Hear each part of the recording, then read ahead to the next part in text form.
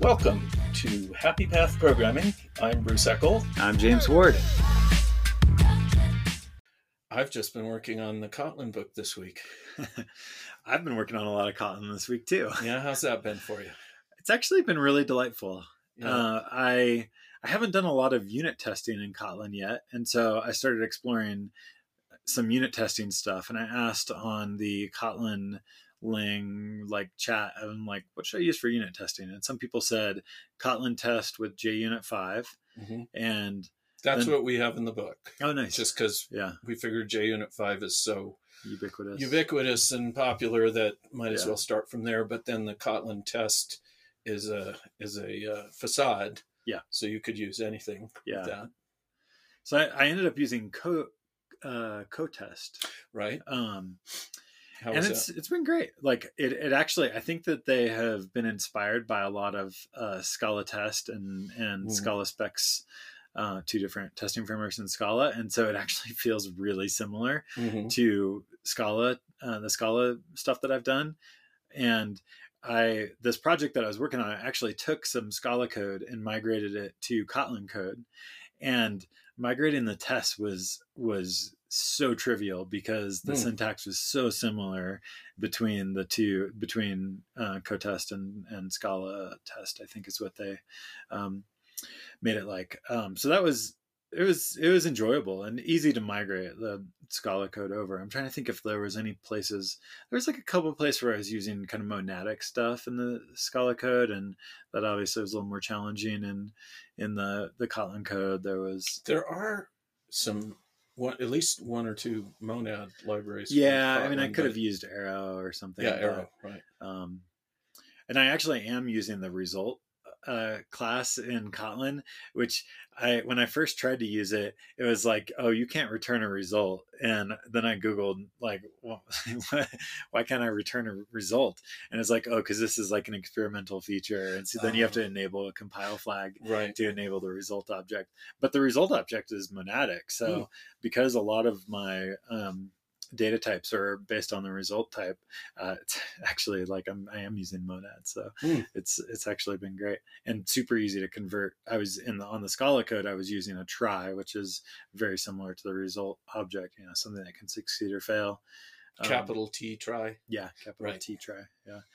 Yeah, and so overall it was pretty darn trivial to so is result we didn't cover that in the book. Is that part of Kotlin? It is. It's actually in the Kotlin standard library, but it's marked do not use this. No, not even experimental. It's pre-experimental or something. I don't know why. I think it kind of opens the can of worms on the topic that we've talked about, error handling in Kotlin. And I think as soon as they kind of say oh, here's this result thing, maybe you should use it, then all of a sudden it's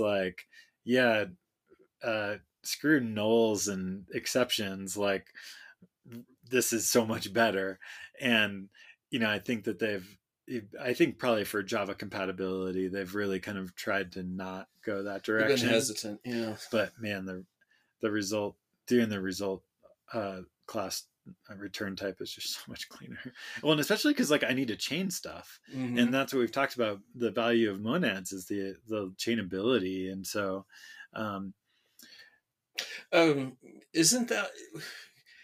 I'm a little I haven't been thinking about this that long, because I think about one of the parts of functional programming is composition, and chaining feels like composition to me, but I know it's not.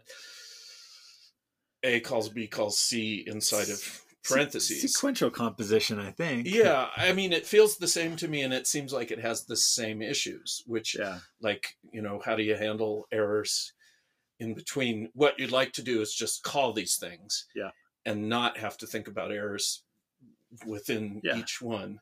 And so it seems very similar to me, but I don't know.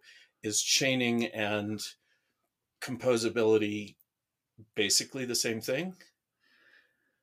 They're related for sure. Yeah. I think we talked about it on a previous podcast when we talked about monads, but the problem with chaining things that have kind of this wrapper type around them is that you don't want your your method parameters to always have to take that object, that kind of outer wrapper in the parameter type. You want it to just take the value, because really all you want to do is operate on the value. And if there isn't a value in the case of something like a try, then you don't even want to have that be recognized in your type signature for valid inputs into the function. And so yeah, it's composing, but it's composing in a way where you've got this wrapper that is giving some information about how to get the value out in some cases and pass that to the next piece of the chain. So yeah, I think it is related to, it's a form of composition. Mm-hmm. So in any event, you pulled the trigger and said, I'm using the result type, and it was a nice experience. Oh, it was great. Yeah. It was, yeah. I mean, I could have written my own. There's other libraries out there for Kotlin that have a result type, but I just used the one that's in the standard library with the compiler flag, and it was great. Because why wouldn't you? Yeah. They've probably thought about things you haven't. So yeah. And like sprinkling in some extension methods and the one thing that I ran into that maybe I could have come up with a nicer way to do it, but in Scala there's a nice way where with method parameters, if you have, let's say you have two parameters that take functions, mm-hmm. in Scala there's a pretty nice way to like make calling that look good. And it kind of is similar to the way that Kotlin does it with a single function parameter at the end. At the end, sure. Yep. But what I ran into is I have a method that needs to take two function parameters. And so in that case, I kind of expected like, I'll be able to chain this by just doing like braces and then braces again, not in the parentheses, outside of the parentheses. And of course that didn't work because it only works on one functor parameter. In Kotlin. In Kotlin, yeah. But Scala, it works on more than one? You can make it work in Scala because you can do multiple parameter lists, which tripped me up for a while when I was just getting used to Kotlin or getting used to Scala. But you can have parenthesis parameter list and then parenthesis another parameter list, parenthesis another parameter list. In parentheses. Yeah. Yes. And so that allows you, yes, it's like the function currying stuff allows you to then have the syntax where if you have two function parameters and two different parameter lists, then you can do, your main parameters in parentheses and then open brace, close brace, open brace, close brace for those two functor parameters. So, and that's Scala. That's not just Scala 3. That's Scala. So, as long as that term functor has, because I thought long ago I thought I knew what a functor was, and I don't even remember what I thought it was. But then I probably don't even know what a functor is. Oh, okay. Well, maybe I won't ask you. So my understanding of it is that if you have a function that takes a function as a parameter and or returns a function as a parameter, then that's a functor. So I think I was actually probably misusing it earlier where I said that the parameter was the functor. I think actually the thing that takes a function as a parameter is technically the functor. But okay, because I have a friend who has more of a background in math, and I think he made me, he said something about, oh no, a functor is actually got, math constraints on it that I didn't really understand. And so I was using it wrong. So you might also be using it wrong. Just a heads up. I use all terminology wrong. Oh, good. Yeah. So yes, this authoritative podcast, at least we're admitting that we're doing these things wrong. Yeah. It's, I like to just use these things, and sometimes I remember the terminology for them. And monads, I definitely do, because I've spent a lot of time trying to explain monads, and so I feel like those are the things that are like burritos, right? Exactly. Okay. Just like burritos. Burritos. Okay. Yeah. Well, that clears it right up for me. Yeah, exactly. Yeah. You got it. It's a burrito. You got it. So this project, CoTest was really nice. And then I'm using Gradle for the build, And Gradle has a really nice way to tell it what tests to run when you run your tests. And unfortunately, you can only do it down to like the class level, but at least you can say like, okay, only run the test for this class. And it's just a command line parameter. And then Gradle has the continuous mode as well. And so in my case, I'm doing Gradle W -T test and then -- tests and then my class name that I want to run. And then as soon as I save my changes, it's automatically running the test just for that class file. So it's really nice for kind of rapid testing. It's not quite as nice as what I do with Scala and SBT. SBT has a way to kind of regex the name of your test, essentially the name of your actual like test case, and not just the class. You can also do it in the class or whatever, but has a much more granular way to specify which test you want to run. And then SBT has some other test like Test Quick, I think it's called. Like I think tries to detect what is changed and only rerun the affected test or something like that. So there's some nice little tricks that SBT has done. But anyways, what I found with Gradle and CoTest is just nice, very iterative development experience. And I want to say this cool thing about CoTest, which was I had this. I have this one place in my code where before I was just like running this command and then thread.sleep for like 2 minutes or something like that, and then do my check, do my assertion. And that's obviously horrible. And I didn't have time because your tests would take a long time. Yeah, exactly. No matter, how long it actually took to do the thing. And CoTest has built into it. And I'm sure that many other test frameworks have this too, but it has this really nice syntax where you say eventually, and then you give it how long you want to allow it to try for. So I say like eventually 2 minutes is how long I expect it to complete in at the most, comma, how often you want to check. And then you provide a function that it's going to run on that time interval and check the output with your assertion. To see if it's done. So that way your test can run a lot faster if it finishes sooner than 2 minutes. That's right. Yeah. Mm-hmm. Yeah. It was just super nice syntax for being able to have that kind of test that needs to periodically check a condition. So let me ask, since you've had this experience going from Scala to Kotlin, and since we're starting this project where we have a lot of Kotlin code, what do you have any perception of what kinds of issues we might run into converting Kotlin to Scala? How hard that might be? For our books. For the book. Yeah. I think there's going to be a lot that is just pretty easily directly portable over. I think that in some ways Scala just has more than Kotlin, more features. There are some places where there are different paradigms, like the usage of monads and the standard library and for error handling, that kind of thing. And the usage of like option and stuff.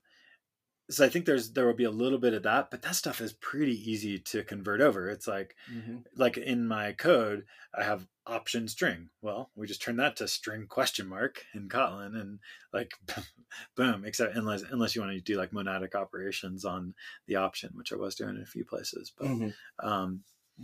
But I think generally it's gonna be pretty straightforward to get what's in Kotlin moved over. I think where it's gonna get tricky is, okay, now we need to add a bunch of stuff for all the other features that Scala has that Kotlin doesn't have. So sure, especially Scala 3. But yeah, I mean the syntax, like it's really easy for me to go back and forth between Kotlin and Scala. Much easier than any other languages. I kind of work in at the same time. Like JavaScript to anything is just hard. I don't even know, because I've written JavaScript in the past, but I know that it's changed so much and improved as far as I understand, that I don't know that I would recognize it at this point. Well, and it's gotten really confusing in terms of like, what should you do for the async? Because at this point, there's like 100 different ways to do async stuff. And there's probably like the newest, best way to do it. But can you only do that in Node? Can you do it in the browser? Can you do it in some browsers? And what about next week? That's right. And next week. Well, and what I found is that as I search for information about like a particular way to do async in JavaScript, I find like the 10 ways to do it. And then I just get lost. I'm like, are we talking about promises here? Which promises are we talking about? Which promise library? Oh, we're talking about some Node.js like feature that got deprecated and, you know, is no longer the way to do async. Or, you know, I ran into a place recently with Node where I was doing async, but I needed top level async. And so I need like a function, you know, at the top level that was async, and the version of Node I was on didn't support that. But then there was some new version of Node that I could use, and maybe a compile flag. So it's just it's JavaScript. just a disaster of options. Did they build in an async and await keyword? They did. Yeah. But is that the accepted way to do things, or people? I think that that's the right way to do it now. Okay. Well, right. Because I know in Python that's what everyone is moving to. Yeah. And then it's like transparent and fundamental for everybody. Yeah. Yeah. So I think that generally the JavaScript community is converging onto async await or whatever. The built-in ones. Yeah, the built-in ones. Yeah. But then you'll use a library that hasn't yet converted over, and then you have to like figure out how to interop, and it just is a disaster. Yeah. So well, that's fun. Yeah. Yeah. So that's an example of a language that yeah. So I've done some Kotlin JS stuff, and it was actually a pretty delightful experience, and I definitely will reach for that where I can versus actual JavaScript. Right. And I know that I don't know what the situation is with what's the I've lost the word, the assembly language equivalent. WASM. Yeah. So I know that Kotlin either generates WASM or is on. I don't think it generates WASM yet, but I think that they are moving in that direction. Yes, and that's part of the native thing. So because you know if you're using if you're you don't have a JVM or anything, you've got you're doing it there. But I can imagine that, I don't know, my imagination takes me to a point where we can take our whatever language is the most effective to solve this problem, put it in WASM, have a little layer of JavaScript on top of it, or that's calling these things, and then mostly not using JavaScript. Yeah. That's what I imagine. Yeah. That's what I hope for, is a world where I mostly don't have to use JavaScript. Yeah. Then hopefully I can apply CSS someday to that statement too, because CSS is just. I know. It's like it's another one of those things that really needed to be a language. It needed to be designed by language designers, and not, I think it is Turing complete now. Is it? I think so. Okay, I haven't been through like horrible hacks. I haven't been keeping up, but I just remember when I first started learning it, and I criticized that. Oh, just the language. Well, I mean, like JavaScript, it's just like thrown together, piece by piece, with no real like actual design. It was, the designers were learning about new language features as they were adding them, or PHP is another example. It's they started by solving this particular problem. Personal homepage. Did you know that's what PHP stands for? I think I'd forgotten that. Yeah, that's personal homepage. It's like they were just trying to solve that problem. And then people go, oh, we can use this for other things. And then so they slowly became language designers and learned these features and cobbled them in. And then I'm sure in hindsight go, oh my gosh, we didn't do that right. And, and that's kind of what happened. It's like if I tried to design a language, it just would not go well. I think, and I have, I've like designed like my JSON DSLs, and yeah, and it just, it all seems easy at first, and then you realize, oh, I didn't think about that. The easy parts are easy. The easy parts are easy. Yeah, just put in generics. Yeah, add generics. Throw some generics in there. Because I mean, that was, I don't know if you know or remember the story, because initially generics were brought up. It was actually the guy who lives in Aspen, who was one of the founders of Sun. Bill Joy or something. Bill Joy. Yeah. Because when Gosling was talking to him about this, Bill Joy said, you should really think about putting generics in now before the language gets used. And I guess Gosling was like, it's too hard. Yeah, we'll just throw this in, and we don't have the time. We're in a hurry. So and is Java one of the first languages that really had a generic type system, or was no, I mean C++ had templates. Okay. And were they based on something else? Yeah, I think there were maybe more experimental features before that. But what is interesting is how kind of Java style generics have kind of become, in large part, the standard for how we do generic programming now. It is. I mean, at least syntactically, I think that that the actual kind of underlying system of it has changed in different languages, but it has. I mean, and I go back and forth. I mean, my first experience with generics was with C++. And so the idea that you say, I'm making a generic for this type, and it goes, all right, I'll lay down the code for that type. And inside that code, you can treat that type like that type. Yeah. You know what it is. And that was my initial experience with it. And so when Java came along and said, we're not going to let you do that, we're going to erase the type and everything, I was just like shocked and horrified. And over time, I've come around to going, well, yeah, I mean, it's nice to do what you can in C++. That's very powerful. But what's the basic reason that we use generics? It's primarily containerish things. And what erasure does is it goes, inside the container, you can't know what the thing is. Yeah. I mean, Kotlin has inlines and reified together, allows you, but even then it's just a little bit more information. It's not like C++. But in the end, what it is, it's like, when we give you the type back, we'll give you the exact type back. Yeah. That's where you see it.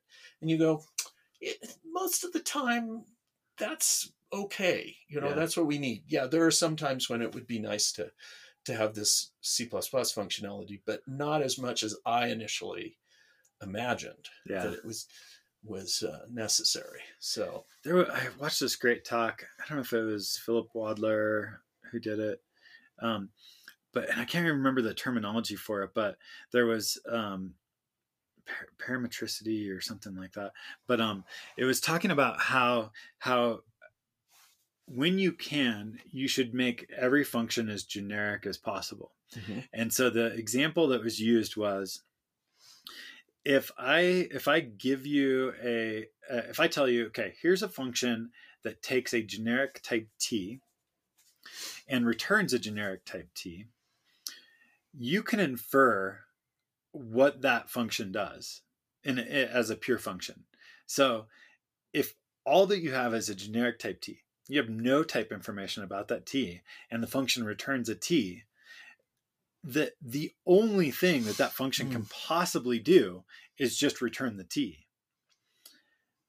Because there is no other, you have no other operations that you have no other information. No information telling you what is possible with that type. Yeah. Yeah. And so then this talk kind of walked up from there. Okay, if I tell you that I have a function that takes a list of T and returns a list of T, again, there's like three possible operations that can actually fit in that function. You could do a filter is one. You could just return the original list is another. Well, you could map something onto it. if you had You an can't- extra argument. If you had an extra, yeah. Okay, so this you're is saying saying no extra argument. no extra argument. Okay. Yeah. So you could do a map, but your T is going to still have to be a T. So like actually map on a list of T to a list of T, like is actually useless in that scenario. If your type signature was list of T to list of R, right. Some other generic, then you would have to provide a map function, some way to get from a T to an R, and that would have to be another parameter. But the whole point of this was that that the more generic you make your functions, the more people can infer what is actually happening in your function, or the more limited of capabilities you have in your function, which is good for conveying to the function caller what's actually happening. And so I thought it was an interesting way to look at it. I think it's called parametricity or something like that. Mm-hmm. But I found that interesting, and I've tried to do that as much as I can. Like, okay, if I can pass a generic here instead of a concrete type, then I should. Yeah, I could see that. Because there's cases where, let's say you do want to have some operation, and in your use case, you're taking a list of foo and returning a list of bar or something like that. But if instead you can genericize that function to be a generic list T to list R, then that actually, like, that constriction of what's possible in that case is actually a good thing. Mm-hmm. Sure.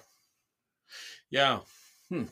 I know generics are kind of an endless source of mental contortions.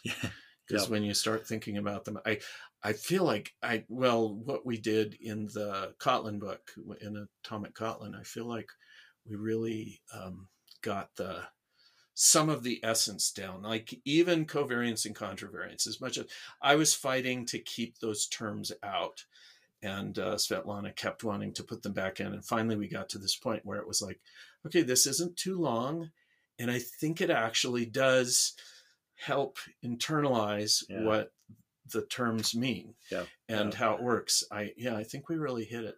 I'm quite pleased with the results of the book. But so we were also going to talk maybe a little bit about macros, which is another kind of well, and this kind of stems from a tweet that I made this week that got some people fired up. So it's actually two parts.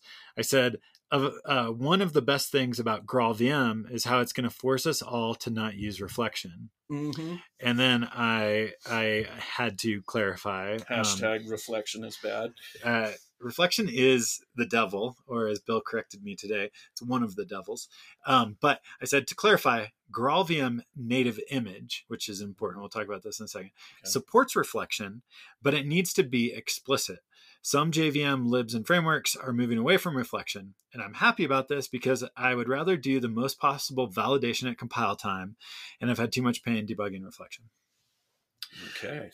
So I was working on a project where it was a Kotlin project, and I was trying to get it running in GraalVM native image. And it's important for me to clarify the difference between GraalVM and GraalVM native image, and that was one of the things that I was clarifying, was that GraalVM native image is what we've talked about a few times, where it will take a JVM based application and ahead of time compile it into a native image. So there can't be any reflection because it's all ahead of time compiled. There can and can't be. Okay. GraalVM native image just needs to know about the reflection. So you have to explicitly tell it the classes that get reflected on, and the methods that are exposed, and the information that is accessed through that reflection. with annotations or something. There's a few different ways to do it, but the most common way is a JSON config file, where you just put in the class names and then put in, do you want all properties to be accessible, etc. So there is some ways to generate that configuration, which makes it nice, where in a lot of cases you don't have to come up with it by hand, but it can be kind of painful. And I experienced a lot of that pain this week when I was trying to get this Kotlin GraalVM native image application, compiled into a native image, specifically around JSON serialization, because JSON serialization is one of the places where on the JVM we typically use a lot of reflection to like generate serializers and deserializers, like do that all through reflection. And coming from the world of Scala, we don't use reflection for that.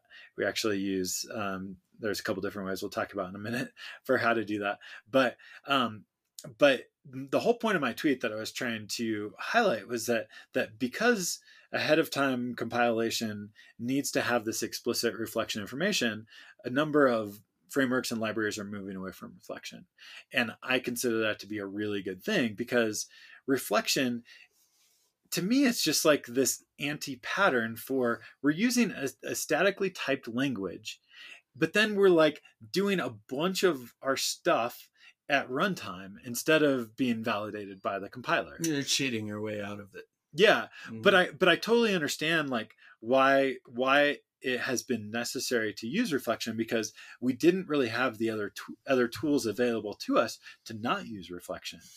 And so we just had to reach for we didn't use reflection because we wanted to. It was the only way to do what we needed. And so dependency injection, JSON serialization, like all that kind of stuff, just reached for reflection because it was the only possible way.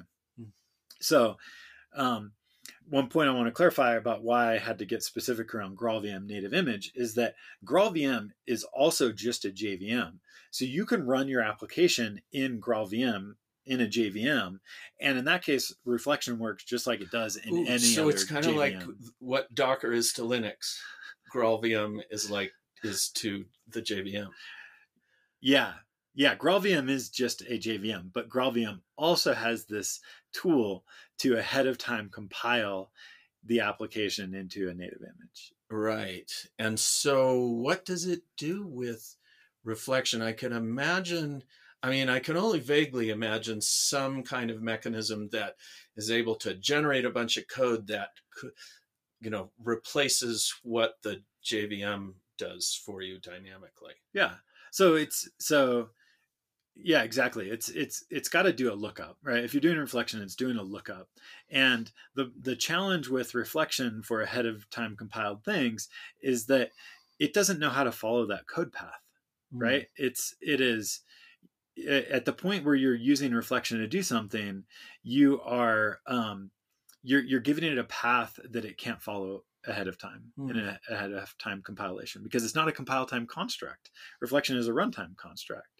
And so by giving GraalVM native image the JSON config file for the reflection information, now you've told it all the places where it needs to know that there's going to be a code execution path through.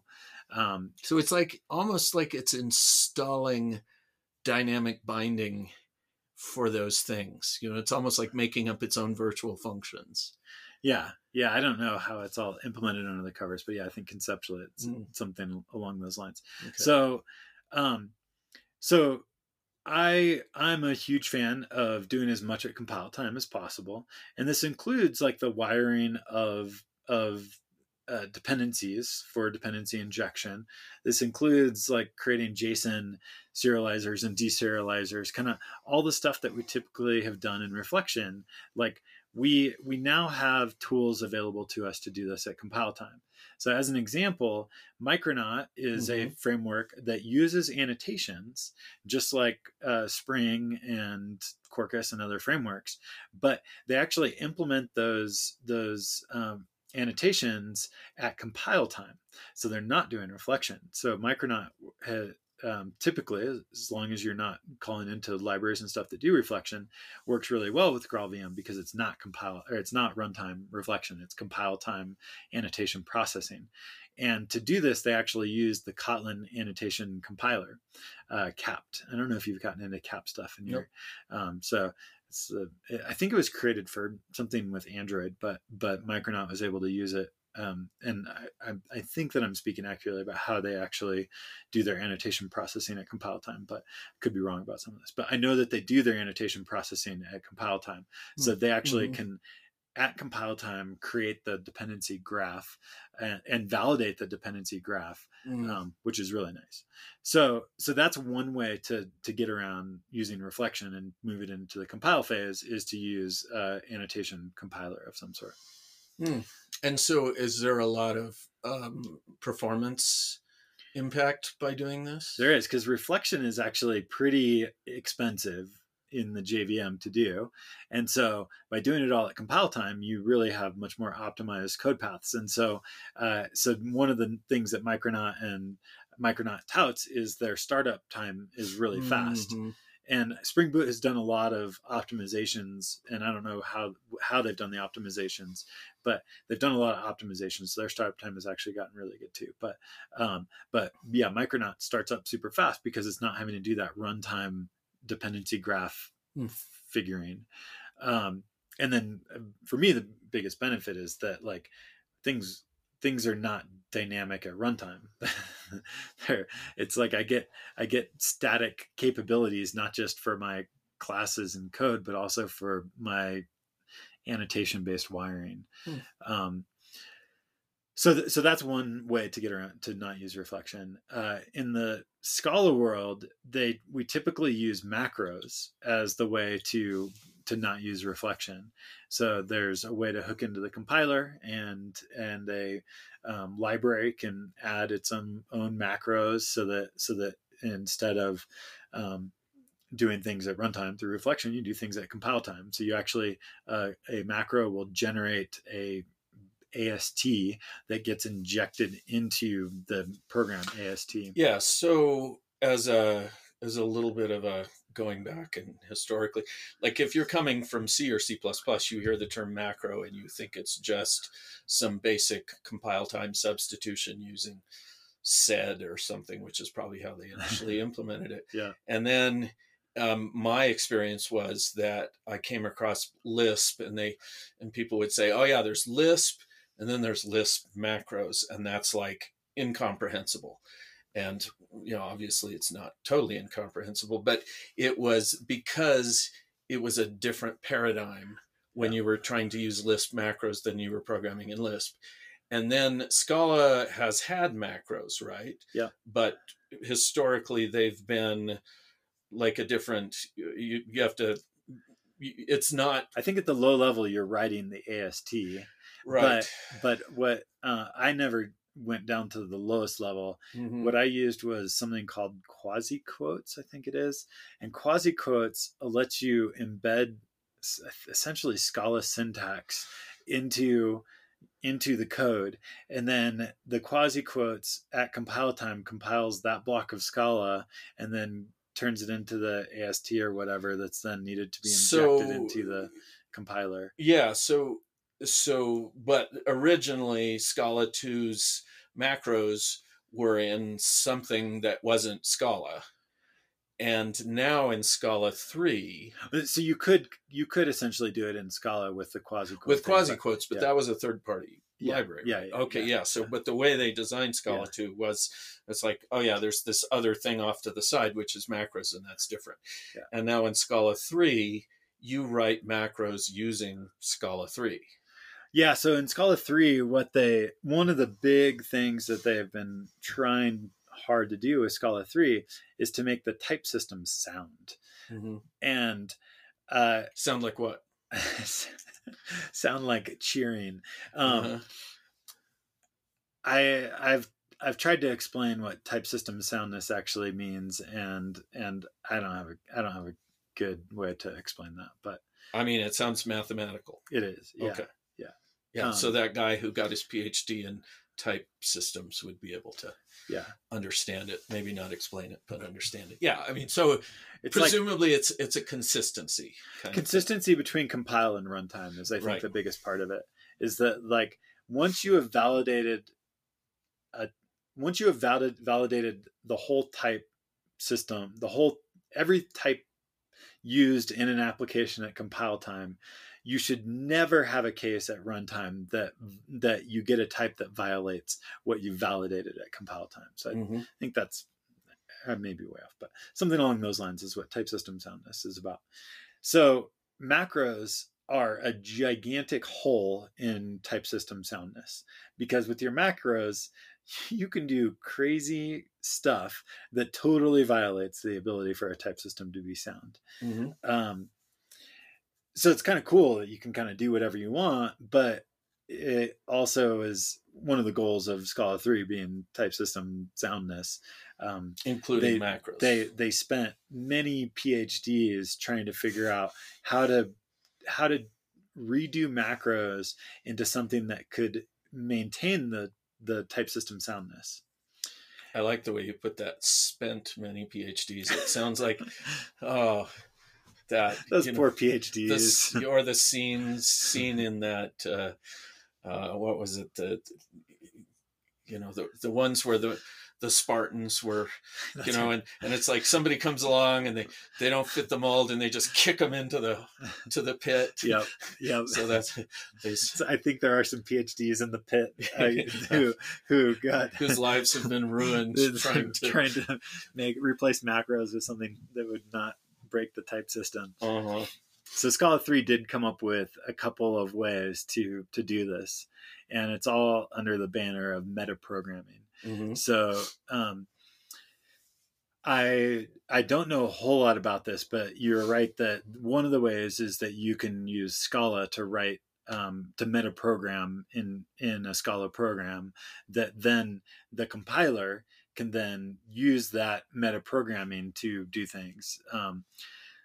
And so basically what's happening is the Scala compiler takes your Scala code, it parses it, it builds the abstract syntax tree, and then at that point, your macro can come in.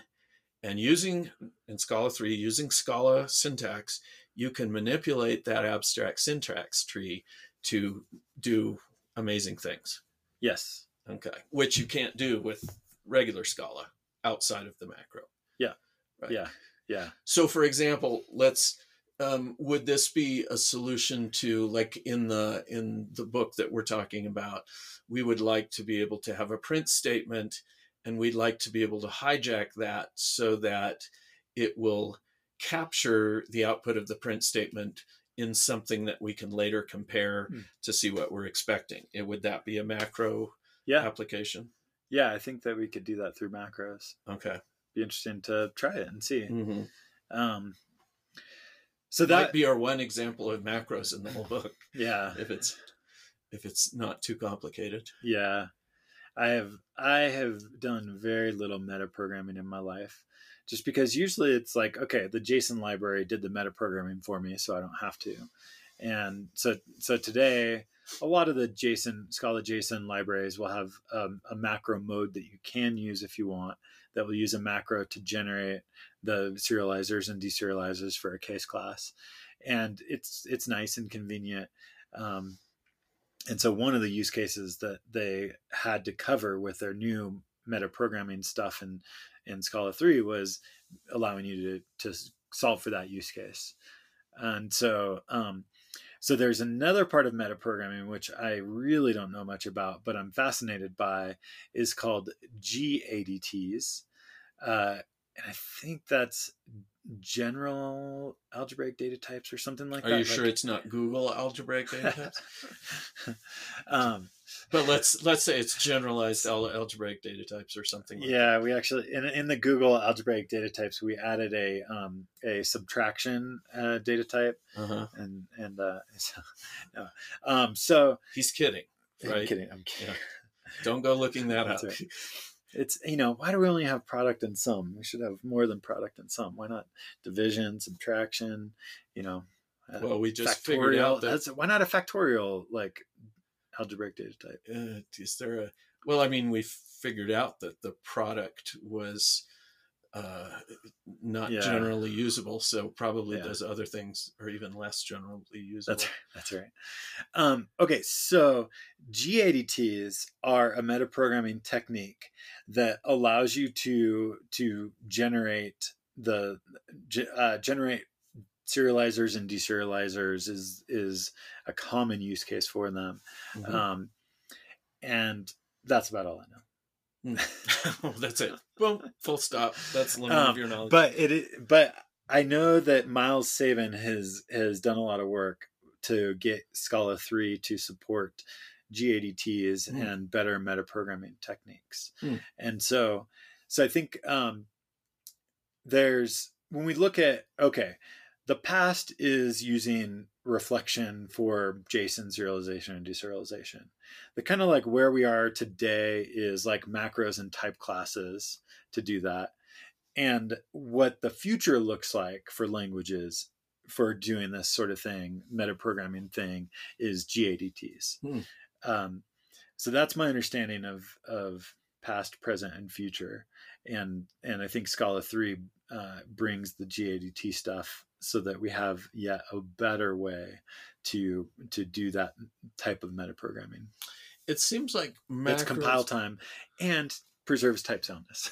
Well, because it seems like macros are something that I'm just hearkening back to when I was on the C++ standards committee, and one of the things that Bjarne Stroustrup was saying at the time was that he was making a distinction between library creators and library consumers, and saying that for the library, we want to move the complexity onto the library creators, so that the experience of the consumers is much better.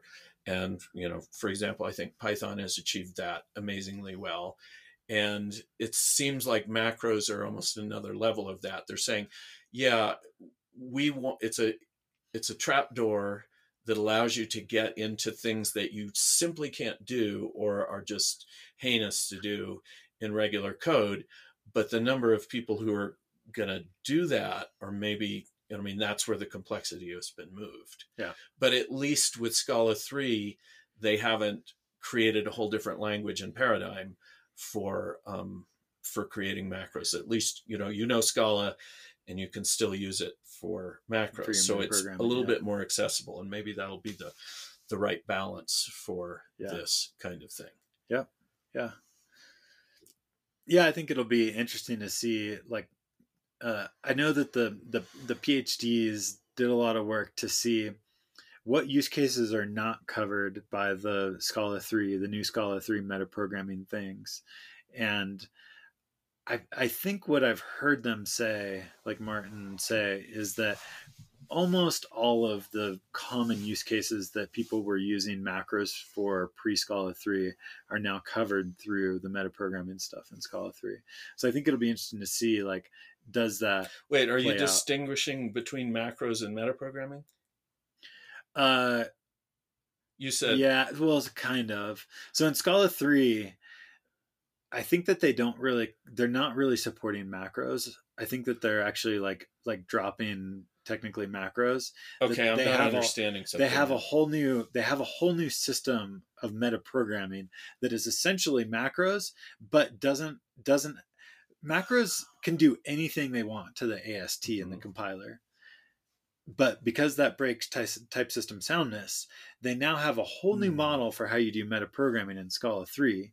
New syntax, new keywords, kind of stuff that the compiler looks at and says, okay, this is some Scala code that I'm going to handle in this way to metaprogram the AST. But it's still Scala code. Still Scala code, and not giving you direct access to manipulating the full AST like you could do pre-Scala 3. Okay, so it's got limitations. It's one of those limitation benefit trade-offs. Yeah, exactly. Yeah. Okay. All right. Yeah. So I think that is why in Scala 3 they don't call it macros. They call it metaprogramming. Okay. Well, that's very valuable to know. Okay. Yeah. That's really... Because I think they actually technically are dropping macro support in Scala 3. That's one of the breaking changes. They're saying if you want to do this, you can do it using metaprogramming, and that's the only acceptable way. Yeah. Because then it's part of the consistent type system. Yep. Mm-hmm. Yeah. Okay. That sounds like that'll be very interesting to see. At least it feels more accessible to me. Yeah. Because I've never waded into full-on macros and tried to figure out. And when I did the talk on Scala 3 with Josh Surratt, he did the part of the talk on metaprogramming, and I like kind of understood some of it, but but a lot of it is just. But you were looking at your phone mostly. Yeah, it did while we were presenting.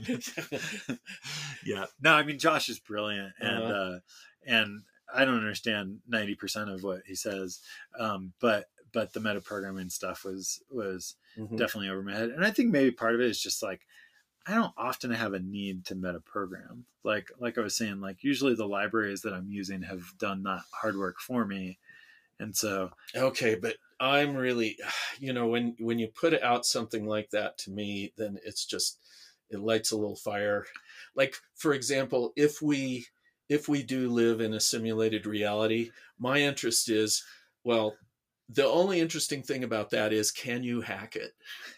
And so when you say, oh, here's this language and now there's metaprogramming, and I go, that sounds really, I wonder what you could do with that. Yeah. So it'll be fun to explore it for the Scala 3 book. So exactly. Yeah. And I'm not sure that I would be up for doing that on my own, but if the three of us can go thrash around with it, we might get somewhere. I guess it's interesting that there are language features that are targeted at library authors, and there's language features that are targeted at library consumers. And it's different. We have different needs. And so I don't think I've ever published a Scala library. I'm trying to think if that's true, but if I have, I don't remember it. So I have different needs than people who are primarily writing libraries. So one of the places where I've seen some really interesting uses of Scala 3's metaprogramming is there's this library that I use called Quill. And Quill allows you to write Scala code that then gets turned into SQL queries. And I love it. It's phenomenal. Like I get to write like flat maps, and those flat maps get turned into like SQL joins and stuff. Like all the SQL stuff I don't want to have to think about and figure out. I just write Scala, and I've really enjoyed using Quill. But of course, for Quill to do this, it uses macros to take that Scala code and turn it into a SQL query. Because we don't want to use reflection, so instead it uses macros to do this. And the libraries of Quill are just genius, like many Scala library authors. But the primary author, Alex, has been working on converting Quill to work with Scala 3 metaprogramming, and had amazing results at like how much it's simplified what the way that he writes his Quill code that takes Scala code and turns it into SQL queries. So, so for the tweets I've seen from him, it's pretty positive feedback for like this is a much nicer way to do this metaprogramming. So for his use case, it's liberating, but we may discover some other use cases where they're going, and I could do this with macros, but I can't do it in metaprogramming. That'll be interesting to see where are the limitations. Yeah, that's what I'm. Well, and I know that people did their PhDs on exactly that topic, so I'm sure on where the limitations are. Yeah, and looking at existing Scala libraries to see, can this be done in the new metaprogramming model? Well, and of course, there were many PhDs that just had to come up with the new metaprogramming model and do it based on what people's needs were, based on how they were using macros. And so EPFL has published a lot of those studies and information and explorations. And I think that they have been working on this particular project for like 5 or 6 years to try to ditch macros and replace it with a metaprogramming. So it's been a pretty lengthy project to be able to come up with this new model for metaprogramming. I can only imagine. I mean, geniuses for sure. Yeah, and I, they're in uncharted territory with this too. So it's also, the research, the benefits of the research are, enormous. I think because it could influence other languages. But yeah, you, like maybe Kotlin in a few years will take the metaprogramming model that Scala has kind of done and implement it. I thought that the Kotlin X serialization library would be macro free because it actually has a compiler plugin that you use. So compiler plugin is like the annotation compiler, like you can do stuff, you know, to compile with a compile plugin. So I thought that it would be reflection free, but then learned that actually there's still one place where Kotlin does use reflection, or Kotlin X serialization does use reflection. And so that was interesting to see about. So I wonder at some point, like, will Kotlin be like, we need some metaprogramming capabilities too? Oh, I'm sure they must have thought about it. Yeah. I mean, they've definitely and yeah, they're always looking around to see what other languages are doing, and does this make sense to include in Kotlin? It's very interesting to see how what I consider very thoughtful of a process they go through before they add a feature. I mean, you know, for example, the result object, and they're balancing that with, well, you know, what kind of impact is this going to make on Java compatibility, which is super important. Yeah. Because they've done so much to make the Java compatibility really well thought out and seamless. Yeah. And it's very impressive. But it also gets you a little bit because you're going, they're having to make compromises because of Java.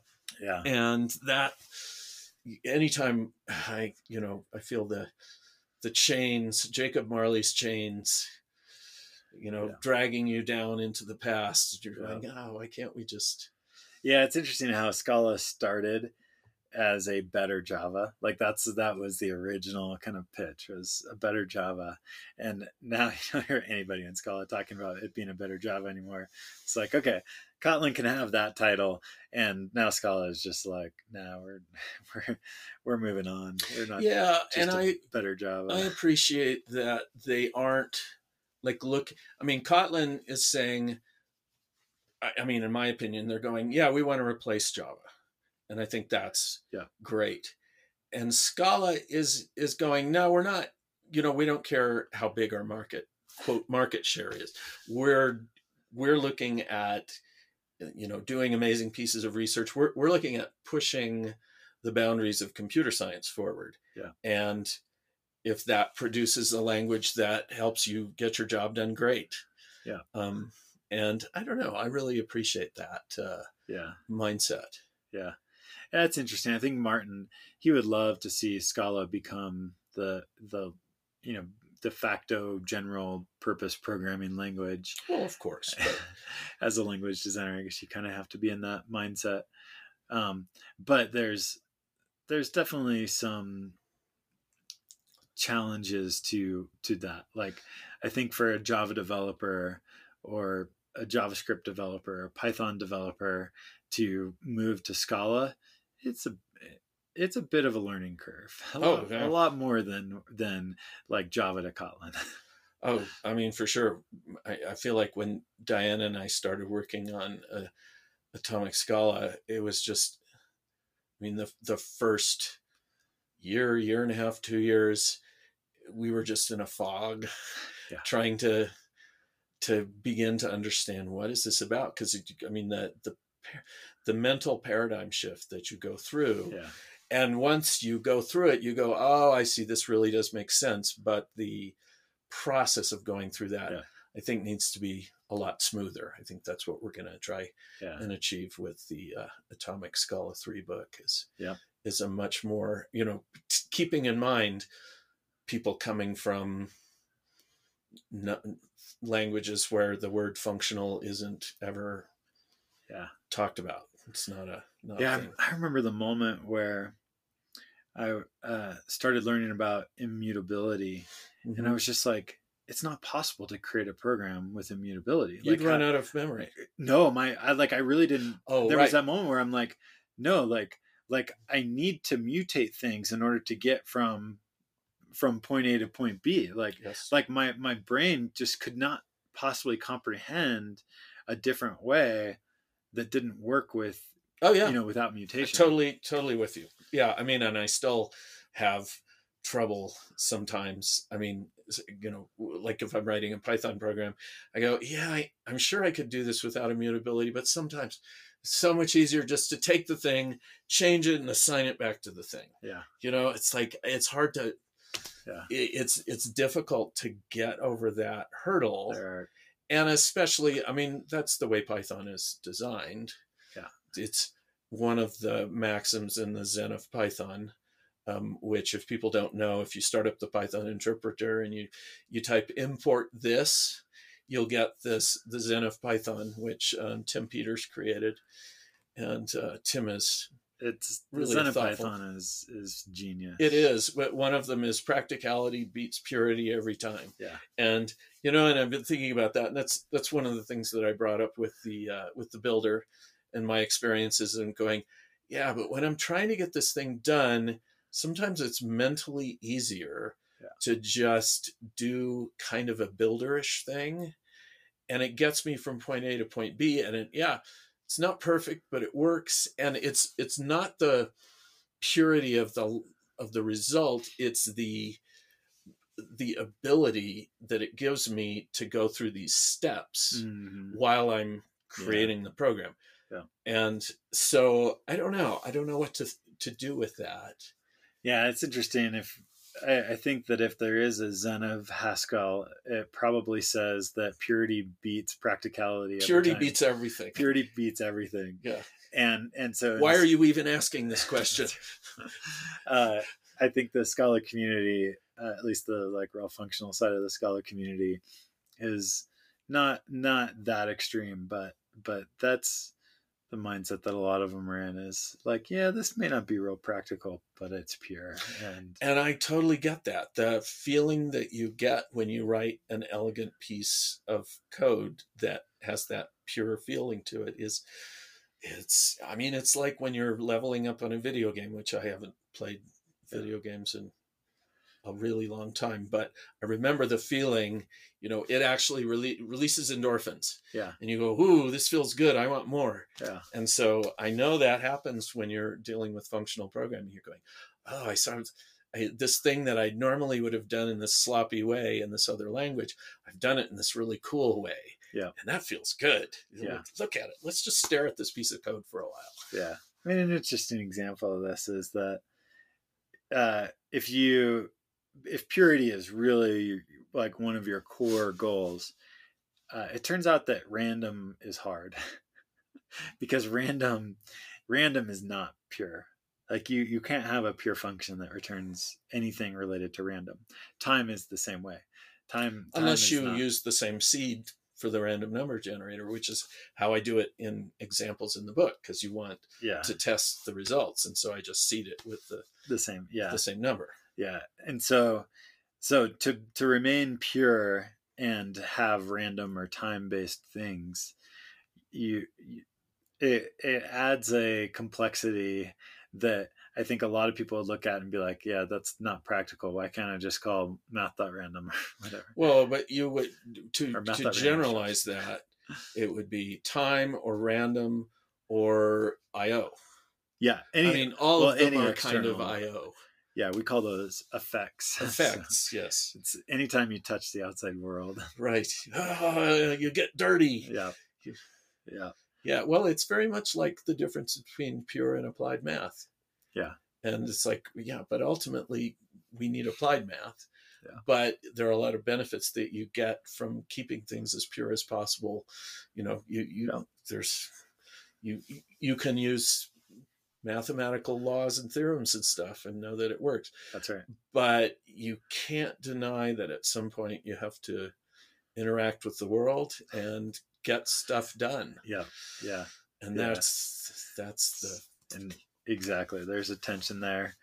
And as you know, I'm very much on the side of purity and keeping my effects isolated, but I've also written a lot of code lately that is not at all in that vein, because for practicality, for reasons that were practical, I had to just choose to give up on my desire for purity to get things done. So yeah, and I mean, this is the thing that I'm struggling with. It's like, okay, so this works, this code or this technique, process, whatever, it works for some definition of work. I mean, that's the applied math aspect of things. It's like for some definition. Yeah. Whereas in pure math, it's like, no, it's absolute. The pi r squared is an absolute thing. There's no, and it's like, I don't know. I guess maybe that's what we do. We decide this is okay. This solves my problem. It didn't take very long to do it. If I need to fix it, that'll be fast too. I don't know. And I think when you're dealing with something exploratory in particular, it's like when people talk about test-driven development and they go, well, always write the tests first and then do the thing. And so much of the stuff that I do is exploratory. So I don't even know what the test should be.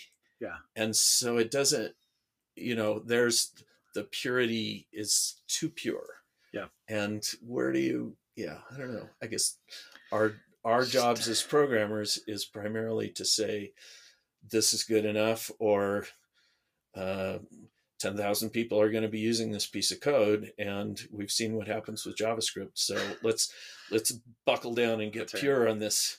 Yeah. This bad boy. Yeah. Yeah. It's we have to live in that tension, and I think that, like we've talked about a number of times, that the purity and the happy path are converging.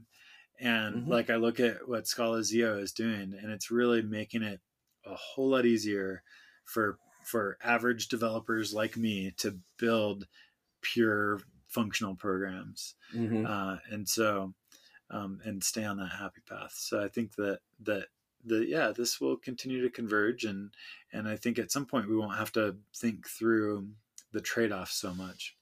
Yeah, I mean, that certainly happened in the evolution. I mean, just during my lifetime in the evolution of programming, it's like, oh, you have to think about this. Oh, we don't have to think about that anymore. We keep ticking things off. Yeah, I mean, just memory management used to be huge pain. Yeah. And then we got garbage collectors, and then we have Rust, and both Rust and C++ have things that keep track so that you don't lose track of your memory.